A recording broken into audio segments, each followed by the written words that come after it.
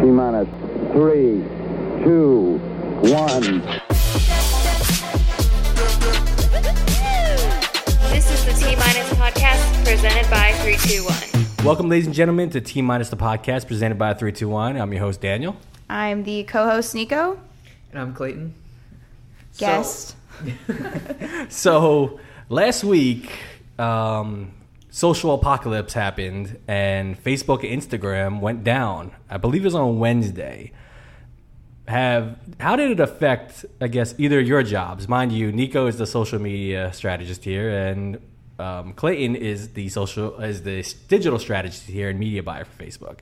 So it went down Wednesday, I believe, in the morning, and didn't get up until probably later that evening. It went down the entire day, I believe.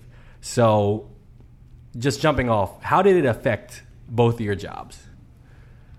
I mean, I was about to have a meltdown at home. It took me like 20 minutes to even get one of my clients' pages to load, and I just hadn't yet discovered that there was like an outage or that it was down, so I kept thinking it was my computer and was ready to take my computer and just throw it out the window. So I would just say anger was probably where I was at with most of the day. But yeah. Yeah, I mean, it's always frustrating when you're trying to do your job and you're relying on, something to be there and it's just not there. And then all the clients are asking for things. Yeah. It's always when they're asking for the most too, is when you have, 10 campaigns to launch in one day. That's when it happens. That's when things go down. But, yeah, I mean, it's just one of those things where it's something that we can't account for, really. Like, things just happen, and I know not only, our clients were worried about it, but it really holds us back because we have multiple accounts that we're managing on, especially Facebook and Instagram, which are literally the two largest social media platforms to my knowledge. So, yeah, it's a really big deal. It's a bigger deal, I mean, not for people who are, like, casually using it. It's for the businesses, really. Like, I know they were freaking out, too, but businesses, it's a really big deal because we're spending, how many millions of dollars every day on Facebook, So it's kind of crazy. Yeah, it's like if a whole entire TV network went down back in the 90s. Right. That's basically what it would be like for an entire day, because that's how much ad revenue goes through Facebook on a daily basis, and Instagram. And WhatsApp was down, but that has nothing to do with advertising. So right. Nor here nor there. But from a business standpoint, it did affect our business because we couldn't get things up and running, right? From a organic standpoint, being able to engage with our customers and our potential customers, and also advertising in general, right? We had, I think, 12 or 13 campaigns we had to launch on Facebook and Instagram on Wednesday, and we couldn't do any of it. We couldn't even set them up because they kept going load errors. And ironically, the way I found out was on Twitter. Yeah. So, nothing was loading, and I was just like, maybe it's my computer. So I went on my desktop computer. It wasn't working there either. So my first go-to is go to Twitter and see any outages or whatever. And then you see the uproar of Twitter people saying, yeah, Facebook's down, Instagram's down, and then you see a bunch of celebrities complaining as well, and influencers, or quote-unquote influencers, having a conversation on Twitter for the first time. Z-list celebrities, aka influencers. Yeah, I mean, when I first discovered something was wrong, I was actually on my personal account, and I was trying to comment on a thread, and it kept erroring out my comment. And I was getting super frustrated because it was my own thread that I had started. So I thought that someone had reported my post, and sometimes when it does that, it doesn't notify you, but it'll still show you the post even though it's about to be taken off. So I just tried 6 times, and it was will not upload your comment, will not upload your comment. And I switch over to one of my business accounts to pull something up, and it wasn't loading, and I was just oh boy, this is gonna be a day. And it's it's always hard too when you're the expert, but you're only the only thing you have to say to the client is, well, Facebook and Instagram are down today. And I feel like when people hear that, they're just kind of no, fix it though. Make sure it's not down. And you're just yeah, the thing is I can't actually. Let me call Zuckerberg real quick. Yeah. Yeah, exactly. So specifically for you, Nico, you're the social media like strategist here.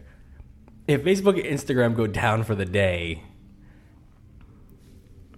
that directly affects what you do for the entire day. I was just looking at every pending task on my schedule, just like, can't do you, nope.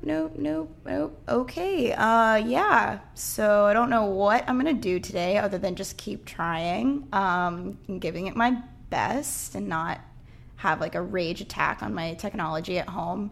But I mean, yeah, there really isn't anything you can do. It's super unfortunate, especially for us and the way we operate in our social capacities with our clients currently. We don't operate on a super strong like Twitter strategy. We don't have like one client where I would say like Twitter is their primary mode of communication with the outside world through like social networking. So that makes it even more difficult because if, you know, even if we had one client who we were operating just their Twitter, it would be different. But only communicating with your customer base through Instagram and Facebook, it's an entire day that you're just not able to even put out a message like, hey, we're experiencing technical difficulties. We'll be right back. So from a social strategy, we always say that you should like champion one or two, right? You shouldn't be that diverse in them because then you kind of dilute your message and you only have so much time in a day that you can't be on all of them and do well on all of them. Agreed. Isn't this an example of one of the cons of doing that as well? Is saying I'm basically putting all my chips on Facebook and Instagram, and if that goes down, what happens? Well, and a lot of it too is dependent on the resources of the brand or the client. So like Nike, for instance, has like an entire department both in the United States and probably various throughout globally. So they have a dedicated team, who even knows how large that team is, for each social media network. So like for them, this type of thing is obviously huge, but also at the same time, they're able to communicate through different networks, just like Instagram and Facebook also have a pretty big Twitter presence, so they could still put out the messaging, which is how people saw that through them, like, hey, we're down today. But yeah, I mean, I do agree that it isn't great to put all your eggs in one basket.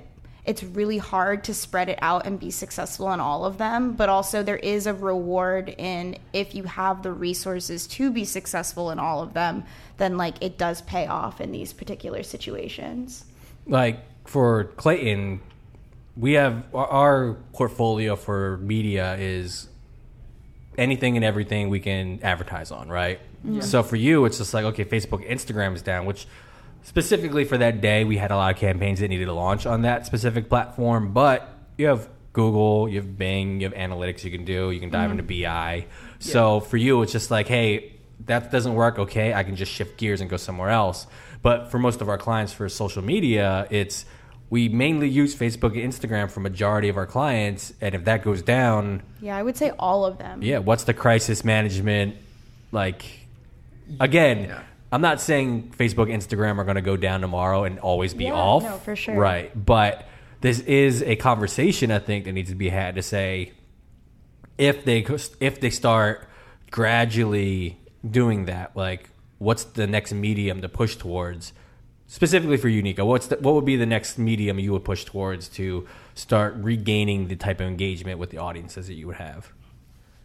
It always depends on the client, but right. I would obviously, I would love to champion for Twitter. I do think it's like a great platform. It's just so elusive, right? That no one's really sure. Like, I don't believe anyone actually has a successful formula for being like super, super great on Twitter, because it's so dependent on who follows you and what someone's interested in. Like, you could say like, oh, well, Wendy's, like, they did it, they're so genuine and they're like funny, but like that could never work with every brand, and not every single person cares about Wendy's. Some people just get on Twitter for like CNN and news, updates and news and things like that. So I would say if you can find your niche within Twitter, that would be the most ideal. I mean, it's a little difficult with social media just because there's such a they're run so heavily by such a, like, in terms of organic, by such a few amount of accounts or a few amount of social media channels that it's like, well, what could we do beyond Facebook and Instagram? It's like, they kind of run predominantly everything in terms of organic. I mean, even the way we, as just like coworkers in an office, like, we probably predominantly use Instagram or Facebook. Yeah. And Twitter. Like, I use Twitter. I'm not popular on Twitter, but like, I use it. So that says a lot about what our consumers or what consumers are also using. Yeah, I mean, the way I like to look at it is not from like platform specific, especially when we're talking about audiences and customers for our clients. I think it's so important to just define who they are, know where they are, and why they're there. So not being like, because we technically know where everybody should live, right? So when it's a visual thing, you probably want to be on Instagram, right? It's strictly images and videos. For Facebook, it's good for conversation. It's good for a little bit of everything. And then you have, Twitter, which is directly engaging with your customers. So ideally, it's spread up among all of those. And then when something goes down, you just need to know, you need to have like those champion fans that will follow you wherever you're at.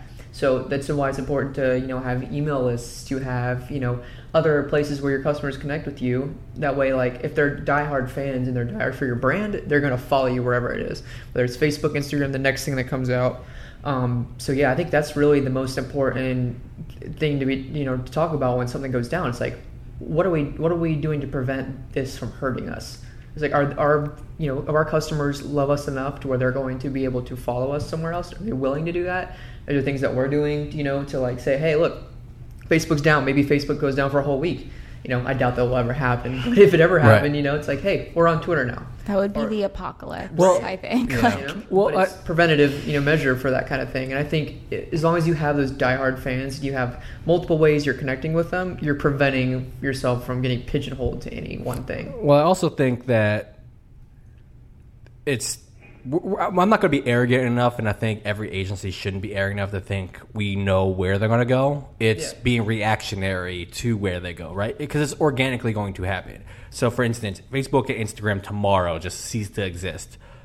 People will find another platform to migrate to, correct? Absolutely. Right? They just will. Like, everyone just started migrating to Twitter for a day, and it just happened. And most positive, if you look at Twitter's engagement, it probably spiked on Wednesday. Do you think maybe if we just got rid of Instagram and Facebook, we could get like Vine back? Yeah, I would definitely make that trade. Do you think we can make that trade happen? I think that's what TikTok is now for 12-year-olds. Yeah. But you know what I mean? Like, for us, it's being reactionary to it. Like, we're not going to dictate where people go. They're going to organically go there. We just need to make sure we keep an eye on them and be like, this is where your audience is going. This is where we need to be now, right? We can't. Yeah. We're not going to dictate that at all. We didn't dictate who used Facebook. We just saw who used Facebook, and then we took advantage of it. Well, and like Clayton was saying, I think that's a really good point you brought up about the emails and just the way you communicate. Like, when on Wednesday, when that happened, one of the accounts that I follow is Free People, and that's a place that I shop. I probably got twice the amount of emails I normally would from Free People that day, and they weren't necessarily telling me that any accounts were down. Like, I think I get one a day from them, and like I think I ended up getting 2 that day, and it just kind of, I feel like that's another way for a brand to just kind of like assert themselves, knowing like, hey, we're not going to be able to put out a post that you're going to see on Facebook or Instagram, but we are going to like send you another email with content that would be interesting that you would want to maybe click or like look at. So like, don't forget about us today, basically. So, I mean, there's ways for brands to do it, even though emailing, we don't really consider technically social media, but it's like social media adjacent. So, it goes along with it. So I do think that there's other ways you can like still continue communication that doesn't combat the problem at all. Your businesses might lose money. And I think that YouTubers have actually a really good formula for this, because when YouTube announced the demonetization thing and became more of censorship of content and who gets money, who doesn't get money, who's shown on the first page and trending page, who's not, a lot of YouTubers realize that they're too reliant on a platform that they have no control over, right? Absolutely, yeah. So what they all started doing was creating their own hubs, driving traffic from that platform into their owned website that has more content on it, driving subscription up, driving email generation, so forth and so forth, to be able to collect that data and collect those customers just in case YouTube ever ceases to exist, that they were not reliant on it. And I think a lot of businesses can take from that saying, Facebook and Instagram are a great tool, just like any social media if you use correctly. But we can't rely on the platform itself. We have to rely on it as a funnel, to not as an end result, but to actually get value out of it so you can own it. Own that value, own that data, own everything else. Because on Facebook and Instagram, you don't. It's on that platform. If that goes away, you have no engagement data. You have no remarketing anymore.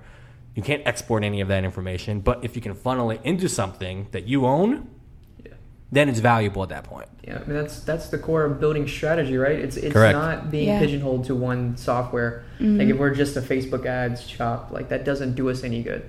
It doesn't, because what happens when, Facebook takes it in-house, or what? I mean, God forbid something like that happen, right? Like we don't build around one thing, and we know that there's value in every single social media platform.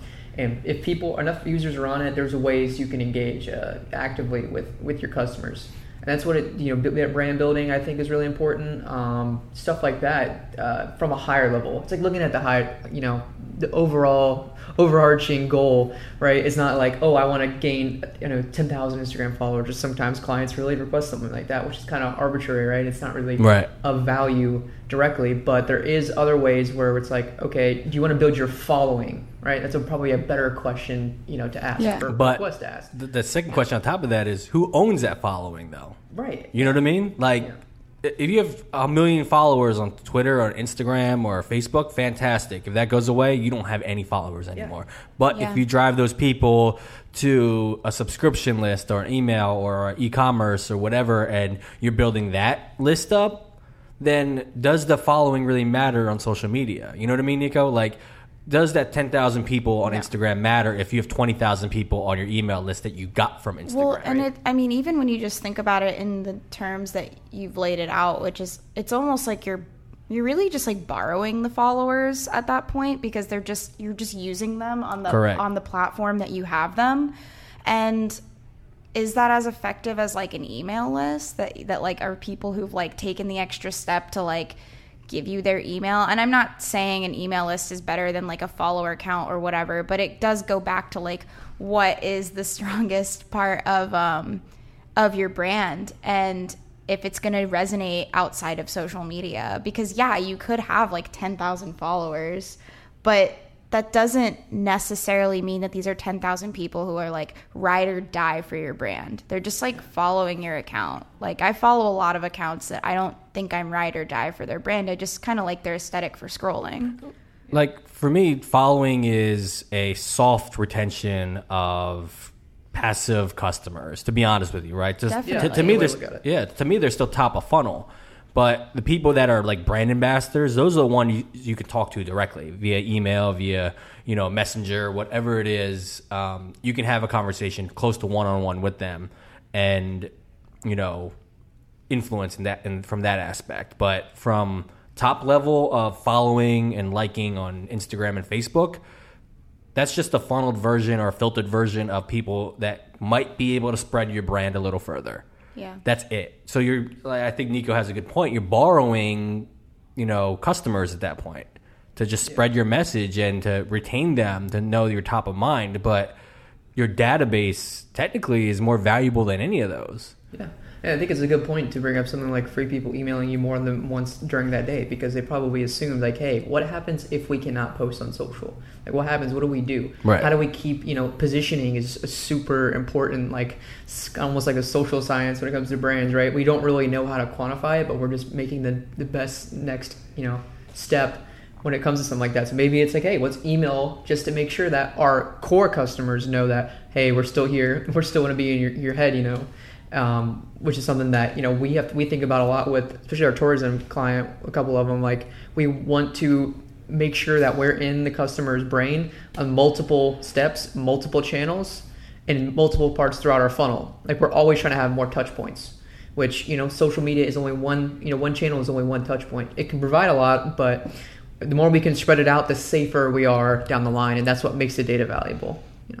And it's just good to think too, like, you know, I don't know, why do we assume too that Instagram and Facebook are the end all be all? Like, we really can't. I know it's super far in advance to try to think about like what will be dictating in 10 years or 20 years, but the way we communicate in 10 years could be completely different. The way that we take in social media could be completely different. So like, as you were saying, and as you were saying earlier, putting all your eggs in like these baskets and thinking only of your strategy in terms of like these particular networks is so dangerous, because A, you stop being a forward-thinking company or brand, and B, you're not considering that communication and the way that we communicate with one another is always rapidly changing. And it has evolved so much, even just in like the years that I've been alive, like, and probably the years that you've been alive, like, and definitely the years you've been alive. I'm just Appreciate kidding. it. I'm not that old.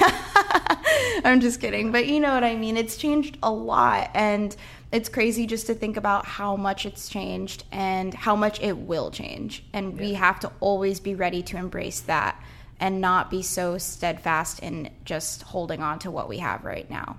And that's a good balance, though, right? So proactively being reactive, right? So you're not you understand not being reliant on one technology, but a variation of. So like you said, it's like portfolio for investment. Like, you're not relying on one stock. But at the same time, we, again, don't need to be naive enough to think we know where everyone's going to go and how we're going to communicate. Like you said, you have no idea. None of us have no idea how 10 years we're going to behave, because it organically happens, honestly.